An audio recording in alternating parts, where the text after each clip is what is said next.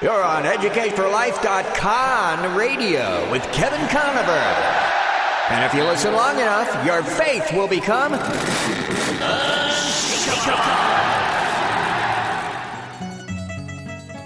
I'm tired of being conned. Don't worry, the con is over, She. We're now at DEFCON 1. Did you say carnivore or carnivore?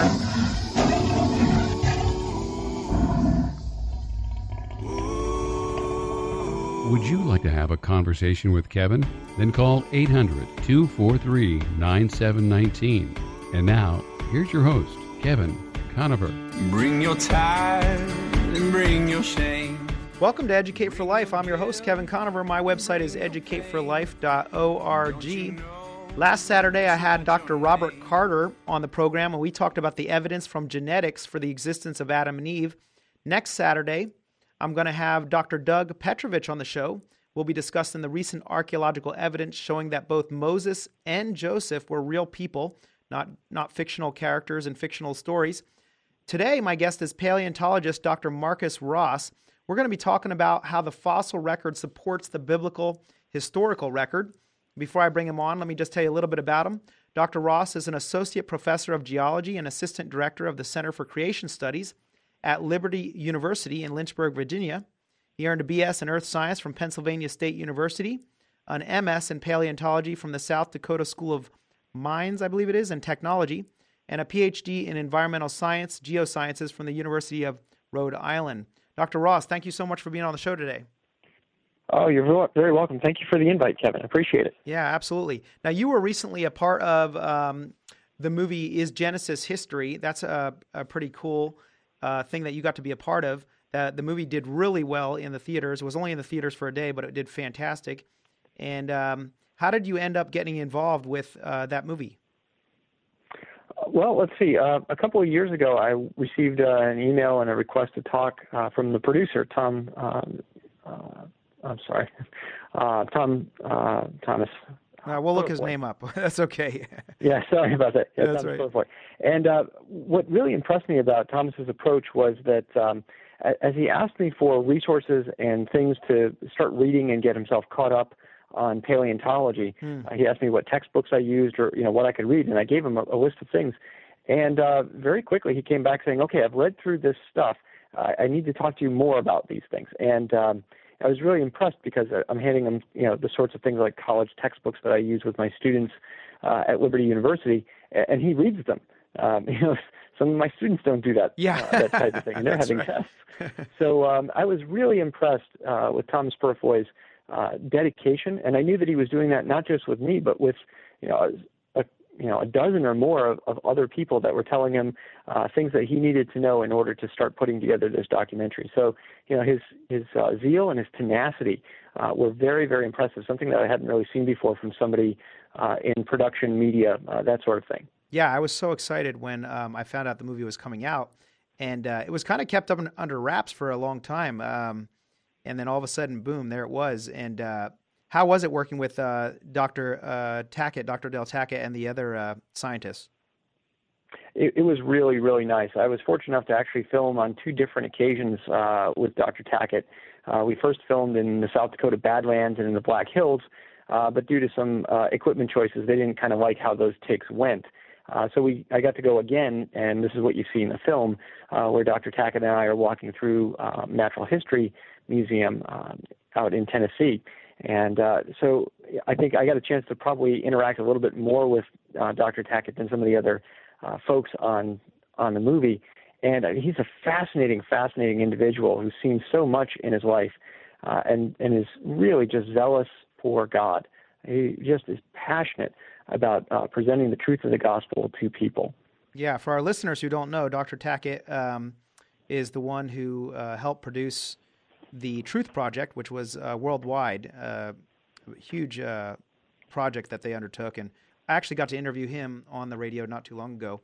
That was a big blessing. But Dr. Ross, how did you end up getting interested in paleontology? Most kids don't start off going, hey, you know what, I want to dig up bones when I get older. What turned you on to that? Well, probably the one thing that does interest most kids, and that is dinosaurs. That's and true. When That's I was true. a small boy, coming across dinosaurs in books and records and things like that as I was a small child, it just captivated me and absolutely fascinated me. And I was also growing up within a home where I was brought up in Christian faith. My mom is a Christian, so am I and my sister. My dad is agnostic and remains that way today. But at the same time, our faith was always fostered and our walk with Christ was always encouraged.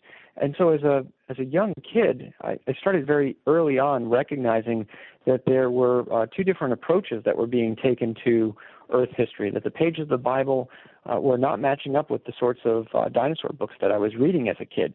And so it surprised me then, but as I watch my own children and their growth and their development now, it doesn't surprise me as much that I started to recognize those differences and started trying to think about ways in which you can harmonize those in some way. And so even though I didn't know the theological terms like gap theory or day age or evolutionary creation or any ideas like that or young earth creation, I was thinking through how do you put dinosaurs and the Bible together. They're all part of the world. They're all part of what God has made and has done. And I came to the conclusion pretty early on that the Bible was intending to tell us that God created the world in 6 days like the days that we experience, and that those days were not millions of years ago, but they were only thousands of years ago. And so the dinosaur books have got to be mistaken when they say that the dinosaurs died out 65 million years ago or that the Jurassic was 150 million years ago. Yeah, now for a long time, people have really struggled with this because the popular culture has just continually said dinosaurs went extinct millions of years ago. But with films like Is Genesis History and all the effort that has been put forth by ministries like the one now, are you a part of Creation Ministries International? Is that correct? No, I'm not. I teach at Liberty University, and I'm now the director of the Center for Creation Studies, which is an academic center within the university. And though I don't work, say, with Creation Ministries International or Answers in Genesis or in the Institute for Creation Research, I've worked alongside them on projects and videos and things like that. So we have a great working relationship at Liberty University with the other Creation Ministries, but we're a separate entity unto ourselves. If people want to find out more about what you do and the research you've done, where can they find that information out? Well, let's see. One thing they could do is if they type into a search engine, Marcus Ross Liberty University, then the first link that will hopefully come up will be my faculty website, and they can find out some of the publications and some of the activities that I've been doing. Another thing for them to check out actually would be the Facebook page for Cornerstone Educational Supply. A couple of years ago, my wife and I, who homeschool our kids, started up a business on the side to provide rock, mineral, and fossil kits and other science materials for homeschool and Christian school and anybody else who might be interested in them. And so I have occasional blog posts and things like that on dinosaurs, on birds, on interesting bits in the news about that. So it's kind of a company/opportunity to write about some creation topics for me. Okay, very cool. So I'm interested in knowing what from paleontology, like you said, there's two different viewpoints. There's, the strata in the earth and all the bones in the earth give evidence for, millions and millions of years, or if not billions of years of history, versus the creation account, which says that essentially there was a flood about 4,500 years ago that killed everything off, and you ended up with the fossil record created that way. As it pertains to dinosaurs and so forth, what evidence do we have from dinosaurs in the fossil record that for you makes you go, yes, it's obvious the biblical record is the right hypothesis here? That's a very good question. One of the things that's featured in the movie Is Genesis History is a visit out to the dinosaur excavation site run by Dr. Art Chadwick. He's at Southwestern Adventist University, and he's been working on this dinosaur dig site for probably over 20 years now. And there are 10,000 duck-billed dinosaurs that are represented by hundreds of thousands of individual bones in this huge area that was very obviously a catastrophic deposit. My old age colleagues would say that it was probably a catastrophic deposit, but it was just a single event rather than part of something like Noah's flood. But I think that something like that is tied into what's going on with Noah's flood as a whole. The more that we look at geology, the more that we see that individual places where different fossil species are preserved look like catastrophic events. Very interesting. They look like entire ecosystems that are destroyed. So my guest today is Dr. Marcus Ross. He's a paleontologist, and we're looking at evidence from the fossil record that there really was a worldwide flood, and that the strata don't represent millions of years, but only thousands of years of Earth history. So we're going to be right back, and we're going to talk about these duck-billed dinosaurs and other dinosaurs too, and what the evidence supports, the Bible or evolutionary time frame. We'll be right back.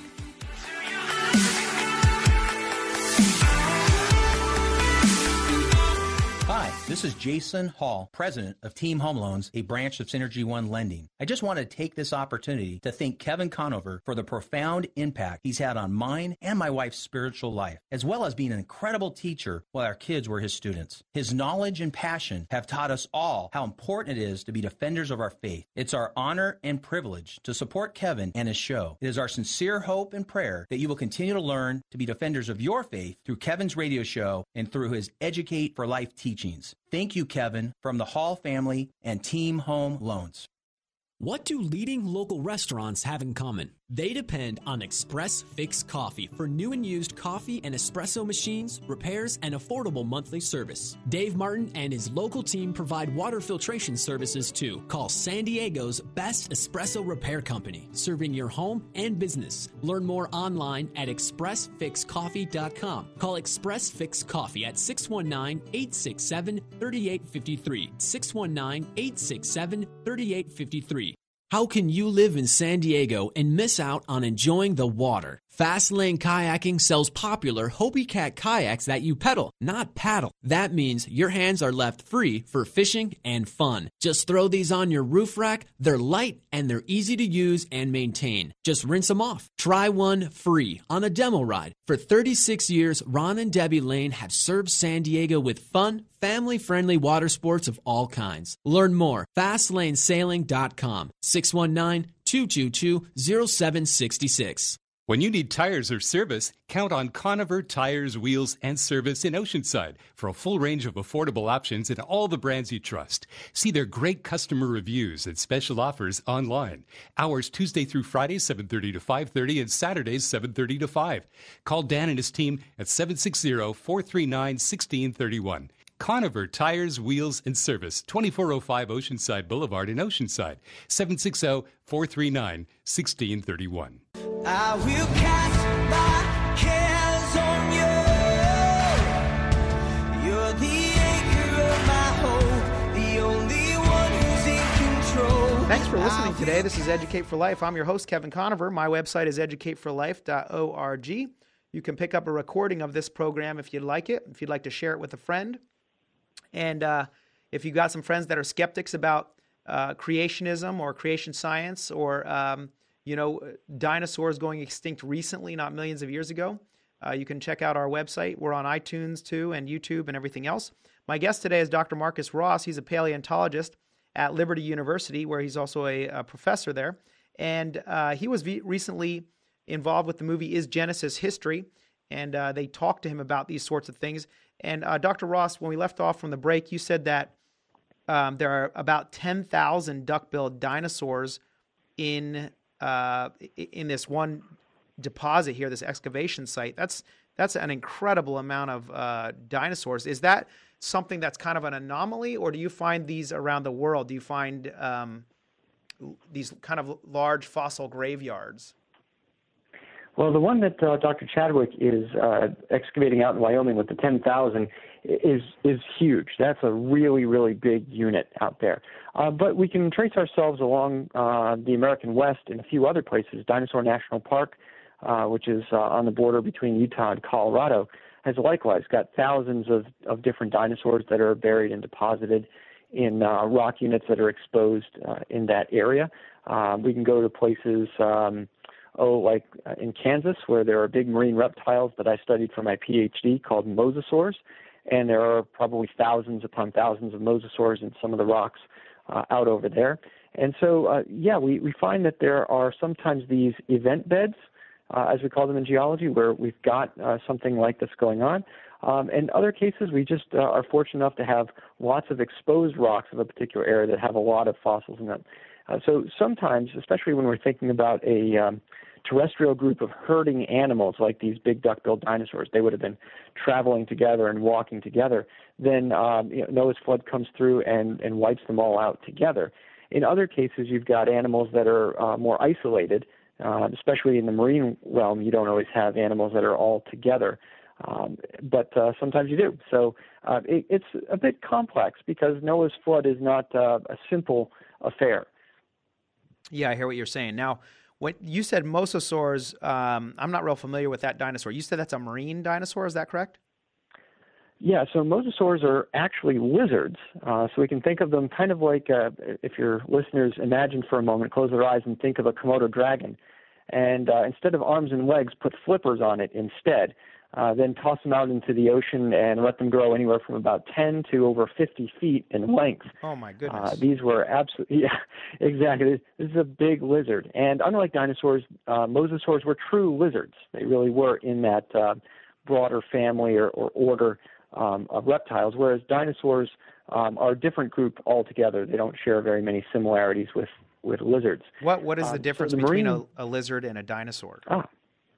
Okay, good question. Let's first think of what's the difference between, say, a lizard and a crocodile. So when you think of a lizard, they're typically a little smaller. Their scales are different from crocodiles. Like when you look at crocodiles, you see those big kind of plate-like scales going down their back. Yeah. And lizards generally have more pebbly scales, or even snakes that have scales that overlap one another a little bit to help them move smoothly. There's for geologists and for anatomists and biologists, you can tell a lot of differences in the skulls between those two big groups. And when we look at dinosaurs and compare them, we find that the dinosaurs have more physical similarities to things like crocodiles and alligators than they do to any of the lizards that are out there, your geckos and your monitor lizards and Gila monsters, things like that. So in addition, with things like dinosaurs, dinosaurs walked with their legs directly underneath them. So even more different than things like crocodiles and alligators, they walked upright in a sense with their legs right underneath their body. And that's very efficient for moving around, as we certainly know, because we're able to do the same thing. So when we look at dinosaurs and we try and classify them and compare them to other types of animals, they come out a little bit closer to crocodilians. They have some similarities to birds as well, at least some of them do. But they're pretty distinct from lizards. You wouldn't be able to let a lizard grow for 200 years and end up with a T-Rex. Oh, it would interesting. just be a really, really big lizard. So that was kind of one of my next questions, which was, as I understand it, one of the arguments for why dinosaurs got so big was the very fact that they could live so long, based on biblical records that people lived longer in the past. Other animals also lived longer in the past, and therefore certain animals which didn't have a limit on necessarily how big they would grow because they got to live so long, they would grow a lot bigger. Is that accurate? Honestly, I'd say probably not, because when we look at something like lizards and crocodiles, even though they do continue growing throughout their life, that growth rate slows down considerably. Okay. So if we took a modern crocodile and let it live for 300 years, let's just say, it would grow to be pretty large, but if it was a Nile crocodile, something like that, it probably still wouldn't get any bigger than 20 feet. Just because over time that growth rate doesn't stay constant. It slows. So we also have a slight concern about saying that the other animals were living just as long as humans were. We don't know that from Scripture. So we have to remember that that's an inference or an extrapolation from Scripture rather than anything that's specifically stated. Okay. It could be that we lived long precisely because we were made in the image of God, and there was something about that God wanted us to live initially a very, very long time, or even immortally before the fall. So from a paleontology perspective, we look at certain animals in the fossil record, and you see what look like animals that are similar to animals we have today, but they are a lot bigger. like you have a rhinoceratoid that's huge, or you have fossils of that they found of kangaroos or other animals that seem to be very similar to what we have today. They're just much bigger. How would you explain that from a biblical paleontology scientific perspective? Oh, good question. We get fascinated by the things that are really big. Yeah. I mean, that's part of what got me interested in dinosaurs as a kid. They're huge. They're monstrous. The average size of a dinosaur, though, is actually about the size of a American bison, or about the size of a rhino. So dinosaurs as a whole could get very large, but many of them were also pretty small. And the same thing goes with some of the animals that we have around today that have, say, Ice Age mammal relatives. Yeah. The woolly mammoth, we think, it's huge. We even use the word mammoth to describe how big something is. And the woolly mammoth was probably about the same size as a modern-day African elephant. It wasn't any larger than that. And likewise with the mastodon, we don't have anything that's kind of Lord of the Rings Oliphant size in the fossil record. Yeah. But we do have examples of animals that are much larger than their contemporaries. There is a centipede species that is 6 feet long, and that's terrifying. Yeah, absolutely. I wouldn't let my kids play in the backyard if they still existed. Oh no, it's horrible. I know over at the the Field Museum in Chicago has got a mock-up of one of those things, and it's creepy. There were dragonflies or dragonfly-like types of creatures that had a wingspan of nearly 2 feet from one end of the wings to the other. And praise the Lord, they're not with us anymore. Yeah. They're dead, and that's a good thing. But even things like trilobites, the cute little kind of underwater bugs that people can collect and find, the biggest of those is no bigger than the biggest of the crabs that we have alive today. In fact, Alaskan king crab is overall probably a little bit bigger than even the largest of the trilobites. So there are some evidences that we have some things that were really big in the past, but not not monstrous in size for the most part. Okay, we're only monstrous because we're used to thinking of something much smaller as their representative. Yeah. So my guest today is Dr. Marcus Ross. He's at Liberty University. He's a paleontologist, and he was recently involved with the movie Is Genesis History, and got to talk about the evidence from the fossil record that supports Genesis as history, not as a mythical tale. We're going to continue to have this conversation. Stay with us. We'll be right back. Before I bring my need, I will bring my heart.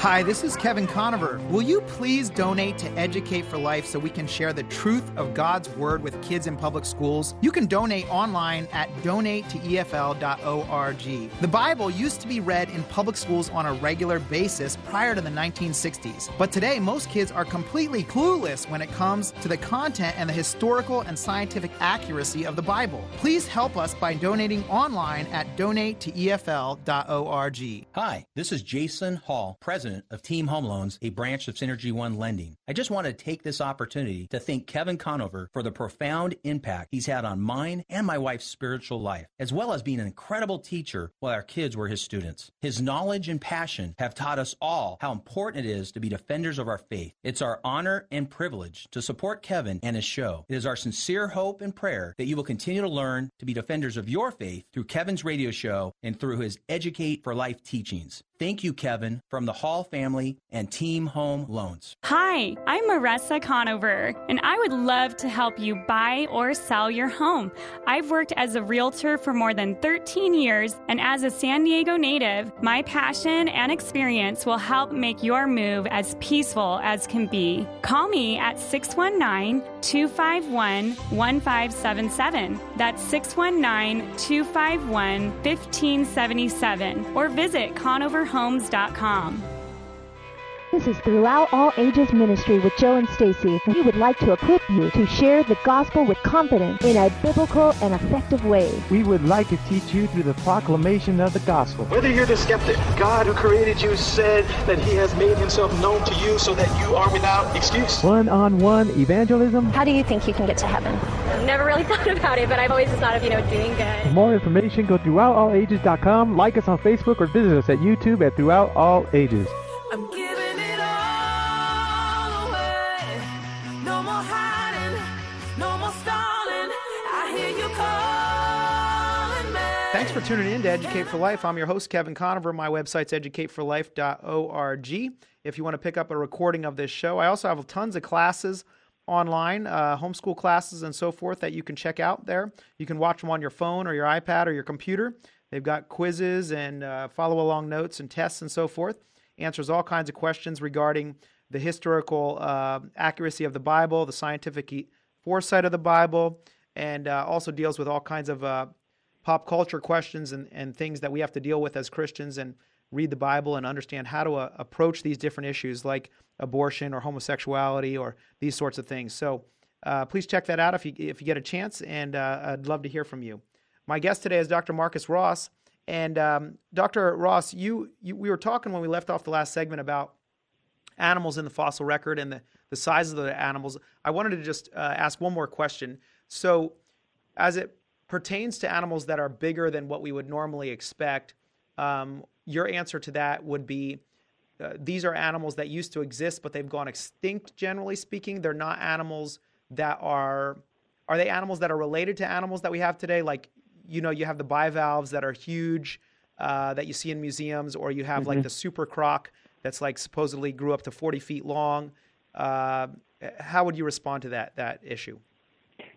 Yeah, some of them are very close relatives of the things that we have today. Some of them are a little bit more distant, probably not part of the same created kind. Okay. So in thinking about that for your listeners, one thing that creation paleontologists and creation biologists are very interested in right now is how do we identify and define the kinds of animals that God created? What level does that belong to? So if we look at all the finches in the world, are all the finches part of a single created kind that diversified after Noah's Ark landed and he released the birds and the other animals? So when we're thinking of some of these big creatures like the super croc that you mentioned, that would be up to paleontologists like me to try and evaluate whether or not the super croc fits into one of the existing living families that's here today, and whether or not its record in the rocks indicates that it was alive after the flood was done, or if all of the fossils of it are only recovered in the flood rocks.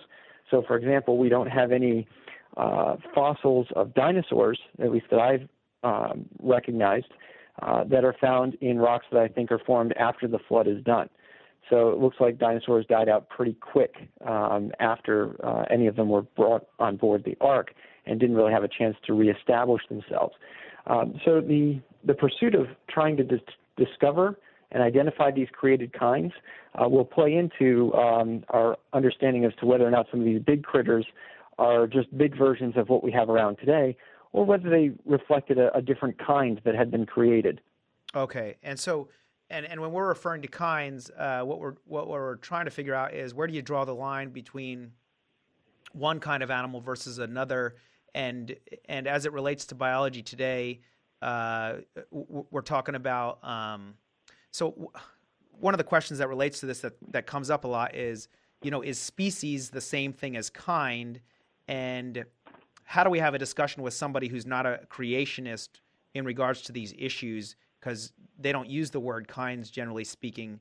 Does that make sense, what I'm saying? Oh, absolutely, yeah. Because for creationists, one of the things that we're interested in are what are the groups of animals that God created when he said in Genesis 1, for example, that he created all the creeping things according to their kinds, or all the livestock according to their kinds, or all the birds according to their various kinds. These are the sorts of terms that the Bible is using. And then he said that they were going to be fruitful and multiply and fill the earth. So it seems like reproduction is an important thing that helps us identify what groups of animals are part of one creation by God as opposed to animals that are part of a different creation by God, even on the same day. So if we look at birds today, we recognize that the hawks and the sparrows are just very different types of animals. There's nothing very similar about them besides the fact that they are birds. So creation biologists might be looking at the sparrows and maybe some other similar types of birds and say, based on the way that they breed with each other, we can connect a bunch of the species. So we're accustomed to thinking about biology in terms of species, but the creationist is asking, is there a real unit that's actually bigger than the species that might have several species in them? So if we think about sparrows, we've got the European sparrow, we've got a variety of other ones. If it can be shown that those sparrows can interbreed with one another and produce little baby sparrows, then maybe that tells us that they are part of the same created kind. But a sparrow and a hawk can't reproduce and create a spark or something that out of the two of them. And so that lack of ability to breed together and produce offspring might tell us where the boundaries are, or at least some of the boundaries between those kinds. So species is essentially making more fine delineations between animals, whereas kind is a broader than species. Is that what you're saying? That's exactly right. Within the kind, there are likely going to be several different species for different groups of animals. Amongst the vertebrate animals like mammals and birds and reptiles, the biological level called family seems to be pretty close to what we think the biblical kind is. It might not be exactly there, but it seems to be pretty close. And so when we think of a species, it usually has two names to it, like our own species is Homo sapiens. Homo is the genus name, sapiens is the species name. Our dogs are part of Canis familiaris. So if we think about the dogs as a kind, we've got our house dogs and our domestic dogs, but there are other members of the genus Canis, like the wolf or the coyote. And then there's other members within the canid family, the dog family, like a couple of different species of wolves or foxes. So through understanding their mating abilities to produce offspring, to looking at their physical similarities or dissimilarities in their skeletons or behaviors, creation geologists are thinking, and creation biologists are thinking that maybe the dog family represents a kind that God created and was brought on the ark by Noah later on, and all the species of dogs, all the different species of dogs that we have in the world today are animals that have specialized since the flood was over and done. Okay, that makes sense. Now, I wanted to ask you about the fossil record in regards to, generally speaking, if you look at evolutionary theory, they're going to say, the farther you go down in the earth, the farther in the earth's strata, you get down to creatures that are less and less evolved. So then the higher you go in the strata, you get to people at the top, and there's dinosaurs in there, and so forth and so on. So in your experience as a paleontologist, and you're looking at this strata and so forth, how would you argue that this fits a creation hypothesis where the fossil record's made by the flood versus an evolutionary thesis that says, no, this is the sequence of evolution from bottom to top? What do you see in the fossil record?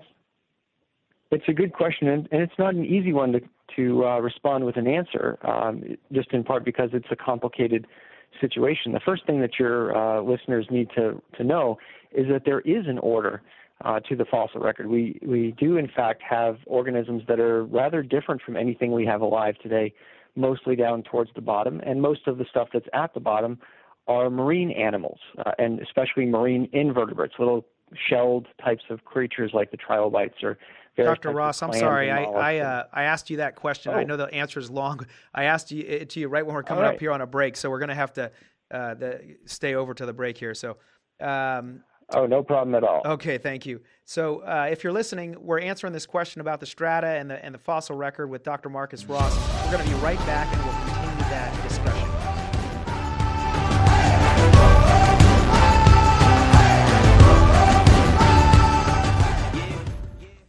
This is Jason Hall, president of Team Home Loans, a branch of Synergy One Lending. I just want to take this opportunity to thank Kevin Conover for the profound impact he's had on mine and my wife's spiritual life, as well as being an incredible teacher while our kids were his students. His knowledge and passion have taught us all how important it is to be defenders of our faith. It's our honor and privilege to support Kevin and his show. It is our sincere hope and prayer that you will continue to learn to be defenders of your faith through Kevin's radio show and through his Educate for Life teachings. Thank you, Kevin, from the Hall family and Team Home Loans.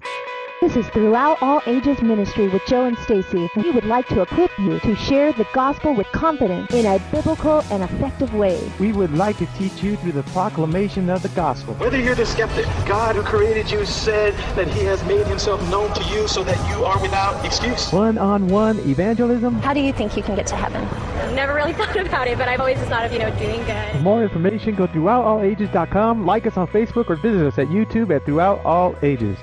When you need tires or service, count on Conover Tires, Wheels, and Service in Oceanside for a full range of affordable options in all the brands you trust. See their great customer reviews and special offers online. Hours Tuesday through Friday, 7:30 to 5:30, and Saturdays, 7:30 to 5. Call Dan and his team at 760-439-1631. Conover Tires, Wheels, and Service, 2405 Oceanside Boulevard in Oceanside, 760-439-1631. Do you have one-button espresso machines in your home or business? They make delicious coffee drinks, but they're not maintenance-free. Express Fix Coffee is San Diego's source for coffee and espresso machine repair, sales, and service. Call Dave Martin at Express Fix Coffee for new and used espresso machines, repairs, parts, and accessories. They'll save you time and money. Call Express Fix Coffee at 619-867-3853. Learn more at expressfixcoffee.com. There's got to be more than going back and forth, from doing right to doing wrong, because we were taught that's who we are. Thanks for tuning in to Educate for Life. I'm your host, Kevin Conover. My website is Educate for Life, and I appreciate you being here today on this, sharing your Saturday with us. And my guest today is Dr. Marcus Ross, and we are examining the fossil record and what it tells us about Earth history, about where we came from, and what happened in the past. So he is a creationist. He's at Liberty University. He's a creation scientist and a paleontologist. And Dr. Ross, we left off talking about how you said that this is a complex question as far as, when we look at the strata in the Earth, which does it support? Does it support the flood hypothesis, that the fossil record was created by the flood, or does it support the evolutionary theory that this is the progress of evolution from bottom to top? And can you pick up where you left off? Sure. So we start off saying that we have to recognize that there is an order to the fossil record, that we don't have just a jumbled mess of everything every place.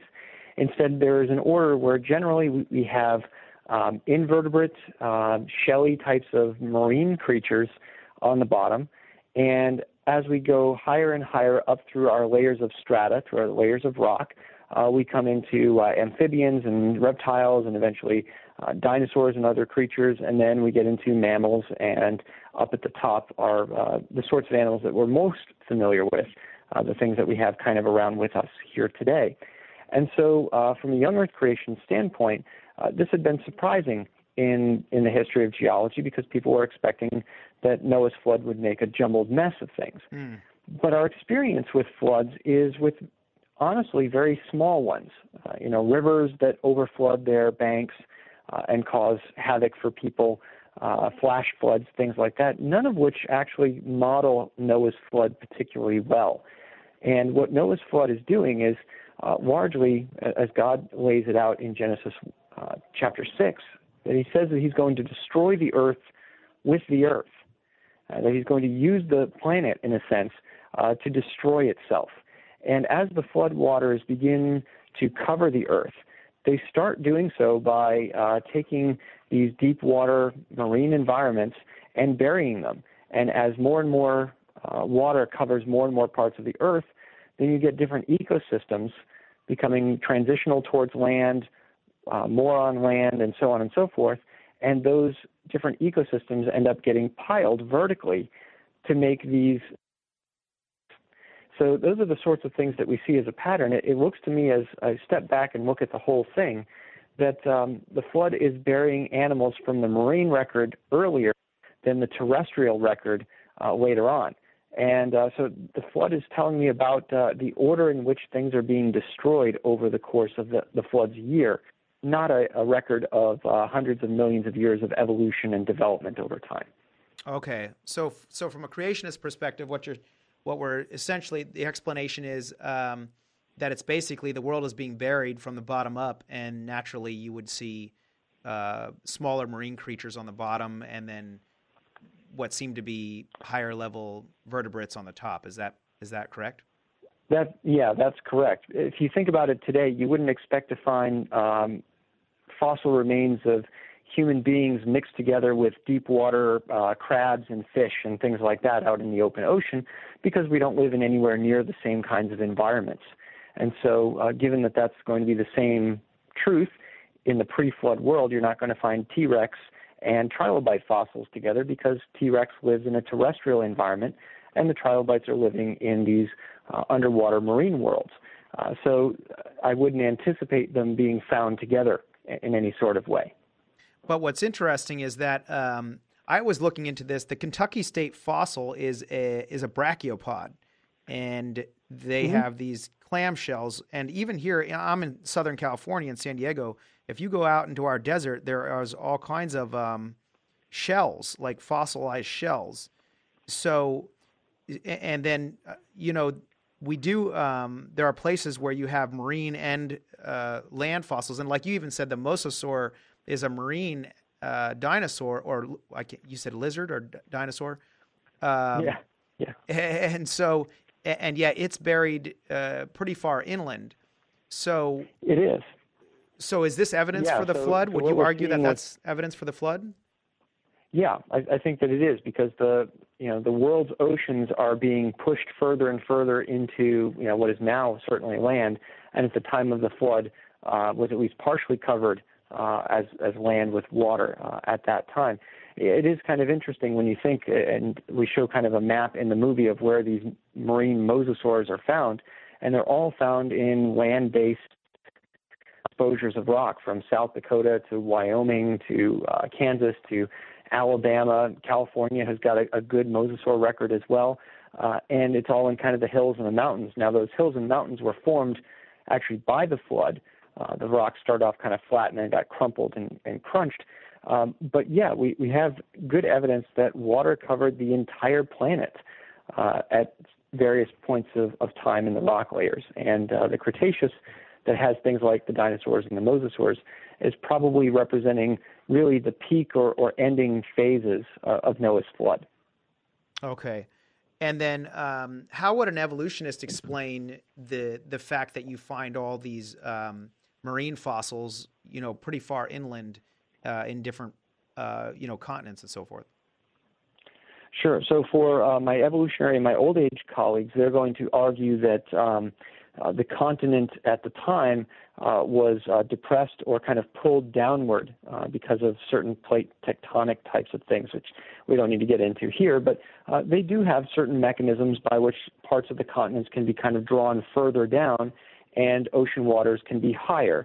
Now, in their model, they don't have the world completely covered with water at any one time. And so we do see some differences in terms of how much water covers the world in their models versus ours. But they do have ideas about how many times, for example, we had very, very high standing water that covered lots of the continents for long periods of time. So they have a couple of reasons why they think the ocean could have been on land, but it's a different set of mechanisms than what Noah's flood advocates like myself would have. So is this kind of a point that we have to just agree to disagree, or is there actual evidence that would sway a person one way or another, because they have their theory and we have our theory? And is it kind of like, well, you choose which paradigm you want to go with, or does the evidence sway us?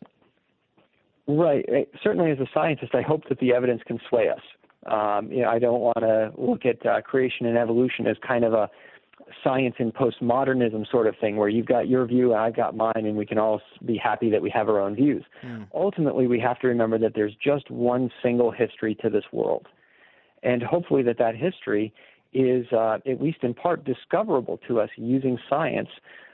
But when we've got testimony from God's Word about some of the events that happened, if we recognize that God is telling us about historical events, then it's important that we use those historical events to bracket our theories in some way, to put some parameters around them so that we don't go off into the wrong area, so we don't make hypotheses that are going to be incorrect, even if they seem convincing.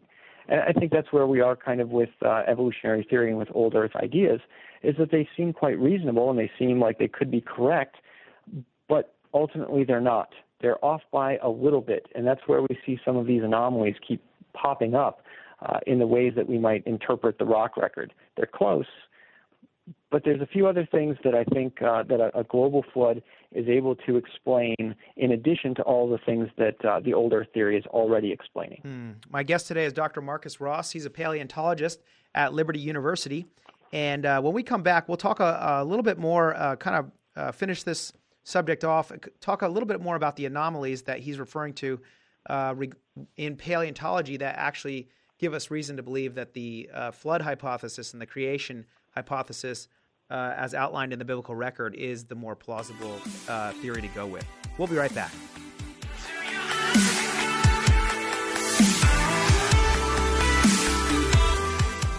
For 36 years, Fastlane Kayaking has helped people like you experience everything that's great about San Diego. Fastlane makes fishing and water sports fun and easy. Hobie Cat kayaks feature a popular pedal system, not paddles, keeping your hands free as you fish. You no longer need to tow and gas up a boat to experience great San Diego fishing. Call or come in for your no-charge demo ride. 619-222-0766. FastlaneSailing.com. At Dana Landing Marina across from SeaWorld. 619-222-0766. Hi, this is Jason Hall, president of Team Home Loans, a branch of Synergy One Lending. I just want to take this opportunity to thank Kevin Conover for the profound impact he's had on mine and my wife's spiritual life, as well as being an incredible teacher while our kids were his students. His knowledge and passion have taught us all how important it is to be defenders of our faith. It's our honor and privilege to support Kevin and his show. It is our sincere hope and prayer that you will continue to learn to be defenders of your faith through Kevin's radio show and through his Educate for Life teachings. Thank you, Kevin, from the Hall family and Team Home Loans. Hi, I'm Marissa Conover, and I would love to help you buy or sell your home. I've worked as a realtor for more than 13 years, and as a San Diego native, my passion and experience will help make your move as peaceful as can be. Call me at 619-251-1577. That's 619-251-1577, or visit conoverhomes.com. I will cast my cares on you. You're the anchor of my hope, the only one who's in control. I will cast my Welcome back to Educate for Life. I'm your host, Kevin Conover. My website's educateforlife.org. Thanks for listening today. My guest today is Dr. Marcus Ross, and he was recently involved with Is Genesis History, a great resource if you want to check it out. They have, I believe this is going to be on DVD and everything. It was in the movie theaters. And talks all about how Genesis is actual history. It's not a fictional story. It's not made up. The time frames are all accurate and gives the evidence for that. So, Dr. Ross, one of the things from paleontology, of course, with dinosaurs, out in Arizona, there's a huge amount of dinosaur tracks. I think it's the largest one in North America. It's on an Indian reservation, and it's just sitting out there, and people can go and check it out. And the question is, how do these dinosaur tracks get there from a biblical flood theory? And if you're an evolutionist, how do you explain dinosaur tracks still being there from 65 million years ago? I'm just curious to hear the differing views on this. Sure. So obviously, if you've got an animal that's walking across kind of a muddy, sandy beach, they'll be able to leave some trackways. And our normal experience is that these trackways don't last very long because waves come in and destroy them if we're walking along the beach or something like that. And so for an animal like a dinosaur to leave a set of trackways that are going to be preserved means that the next layer of sediment, the next layer of sand or mud that will cover over this stuff has got to be laid down quite quickly, and it's got to protect them from the action of waves and other sorts of things that would then destroy them, which is, the normal experience that we have with these. So for both the young Earth creationists and the evolutionists, we both recognize that in order for trackways to form, you've got to have a track maker, and then you've got to quickly cover and protect those tracks. Now, in a flood scenario, this makes quite a bit of sense because the flood is not going to just rise continuously. There's going to be kind of pulses. And every once in a while, there'll be little bits of land that are exposed, so some of the animals that are still alive or trying to escape the flood are leaving trackways, and then the next wave of the flood kind of comes in and buries those trackways. So when you say survive, when you say pulses, what you're referring to is almost like a gradual tide increase that you would see at a beach. Where is that what you're talking about? That the waters are slowly covering the continents? Is that what's happening? Sort of. You'll certainly have kind of tides going on, but let's say that there's a big tsunami that happens due to an underwater earthquake. Okay. So the dinosaurs were walking along the sandy beach. They left their trackways, and then a tsunami wave comes in, and tsunami waves carry a lot of dirt and sand and sediment, and that stuff will then cover over those trackways and protect them from the rest of the waves that are coming in afterwards. That tsunami might also, get those dinosaurs and pick them up and bury them, and typically bury them back somewhere above where the trackways were left. So if these things that we see, if these footprints in Arizona are, there's hundreds and hundreds and hundreds of them. So can you paint a picture for our listeners? What would be the scenario here of these dinosaurs in Arizona and all these footprints? What's the time frames here? The historical. Yeah, I would say that during Noah's flood, the time frame might be hours to a day or two between when they were walking around and leaving these track sites to when those track sites are covered, and then the dinosaurs are later captured by the rising tides, the waves, the tsunamis that are coming in. And so sometimes you see an offset between the tracks and the track makers. And that makes sense from a biblical standpoint, because if there isn't much time between when the animals were walking and making the tracks, and then their bodies are found somewhere in the rocks above, then you say, okay, there was only a few hours. But if you're looking from an old Earth perspective, there might be something like several hundred thousand years or a couple millions of years in between the tracks and the track makers. And that doesn't make very much sense at all, because if you can possibly preserve trackways, which are hard to do, they're very delicate. Bones and teeth and shells are much easier to preserve. So you should have the remains of the animal's bones below, next to, and with the tracks if the Earth is ancient. But if the Earth is young and we're experiencing a global flood, then finding trackways below, meaning before, you find the bodies makes a lot of sense. The animals were running away and escaping. Their trackways are buried, and then moments later, hours later, they are being buried as well. Okay, that makes sense. So what this tells us about the fossil record sometimes is that there's no time. Even though my old age colleagues might infer there to be hundreds of thousands of years or millions of years between some of the layers, there really isn't. There's no time between the tracks that are made and the animals that are captured and destroyed. That makes sense. Okay, and then the big one that's come up recently is that people are finding soft tissue in dinosaur bones. Can you speak to that?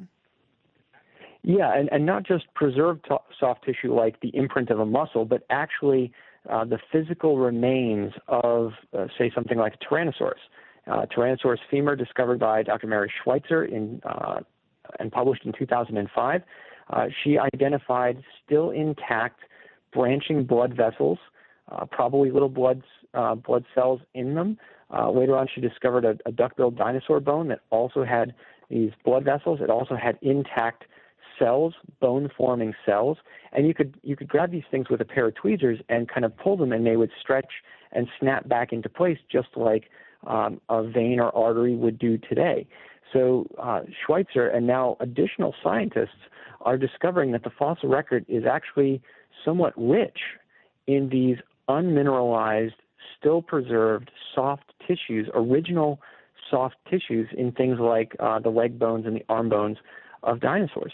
Now, if you think that the Earth is millions or billions of years old and these dinosaurs are tens of millions of years old, you have a real problem in identifying how these things could possibly be preserved for that long, because just normal chemistry breaks everything down in fairly short order. It's surprising enough that they would be preserved for 4,000 or 5,000 years in a creation viewpoint. Mm-hmm. It's far less likely, far to the point of nigh impossible, that these things could be preserved for 66 or 80 million years of time. Now, I've heard that Mary Schweitzer is evolutionist. How do you continue to hold on to your evolutionary paradigm with that kind of evidence? Mm-hmm. Well, Mary Schweitzer certainly is an evolutionist. She believes that the Earth is ancient. And to her credit, she has been trying to work on discovering a chemistry that would preserve these materials for very, very long periods of time. I don't think that she's solved that, but she is convinced by things like radioactive decay, which obviously we don't have time to talk about today, but the radioactive decay dates that we use in geology, she's convinced that those are reliable. And therefore, if there is soft tissue in these dinosaurs, which she believes because she discovered it, then there has to be some sort of chemistry that can preserve them. And so she's on the hunt to discover what that chemistry is. So she's being a consistent scientist, and she's being a very good scientist as well. She's confronted with a problem and looking for what the solution is. Yeah. I happen to think that the solution is an abandonment of the long ages, not a search for a chemistry that might preserve them for tens of millions of years. Dr. Ross, thank you so much for being on the program with us today. I really appreciate it and everything you're doing, and it's just been fantastic. Thank you. Well, thank you. I really appreciate the chance to speak to you and speak to your listeners today. Absolutely. And if people want to get in touch with you, they can just type your name in for at Liberty University, right? That's right. They'll find me there, or you can find me through Cornerstone Educational Supply on the web. Fantastic. Okay, so we've covered a lot of ground the last few weekends. On Saturdays, I've had Dr. Petrovich is coming up next week. Had Dr. Carter on last week, and Dr. Ross on this week. So check us out on iTunes or YouTube. And thanks for joining us this Saturday. I hope you can see that you can trust the Bible. Its record is historical. It's not fictional. It's not a fairy tale. And you can put your hope and trust in the Word of God. Thanks for being here, and I hope you have a fantastic Saturday. Did you miss part of today's program? Don't worry, we're committed to helping you get the info you need. Okay, that was dumb. But for real, visit educateforlife.com for podcasts and video recordings of the show and to sign up for the School of Unshakable Faith. Leave us your comments, compliments, questions, or concerns at 800-243-9719 or email kevcon@educateforlife.com. That's KEVCON @educateforlife.com. You will always be much more to me. And every day I wrestle with the voices that keep telling me I'm not right. But that's alright, 'cause I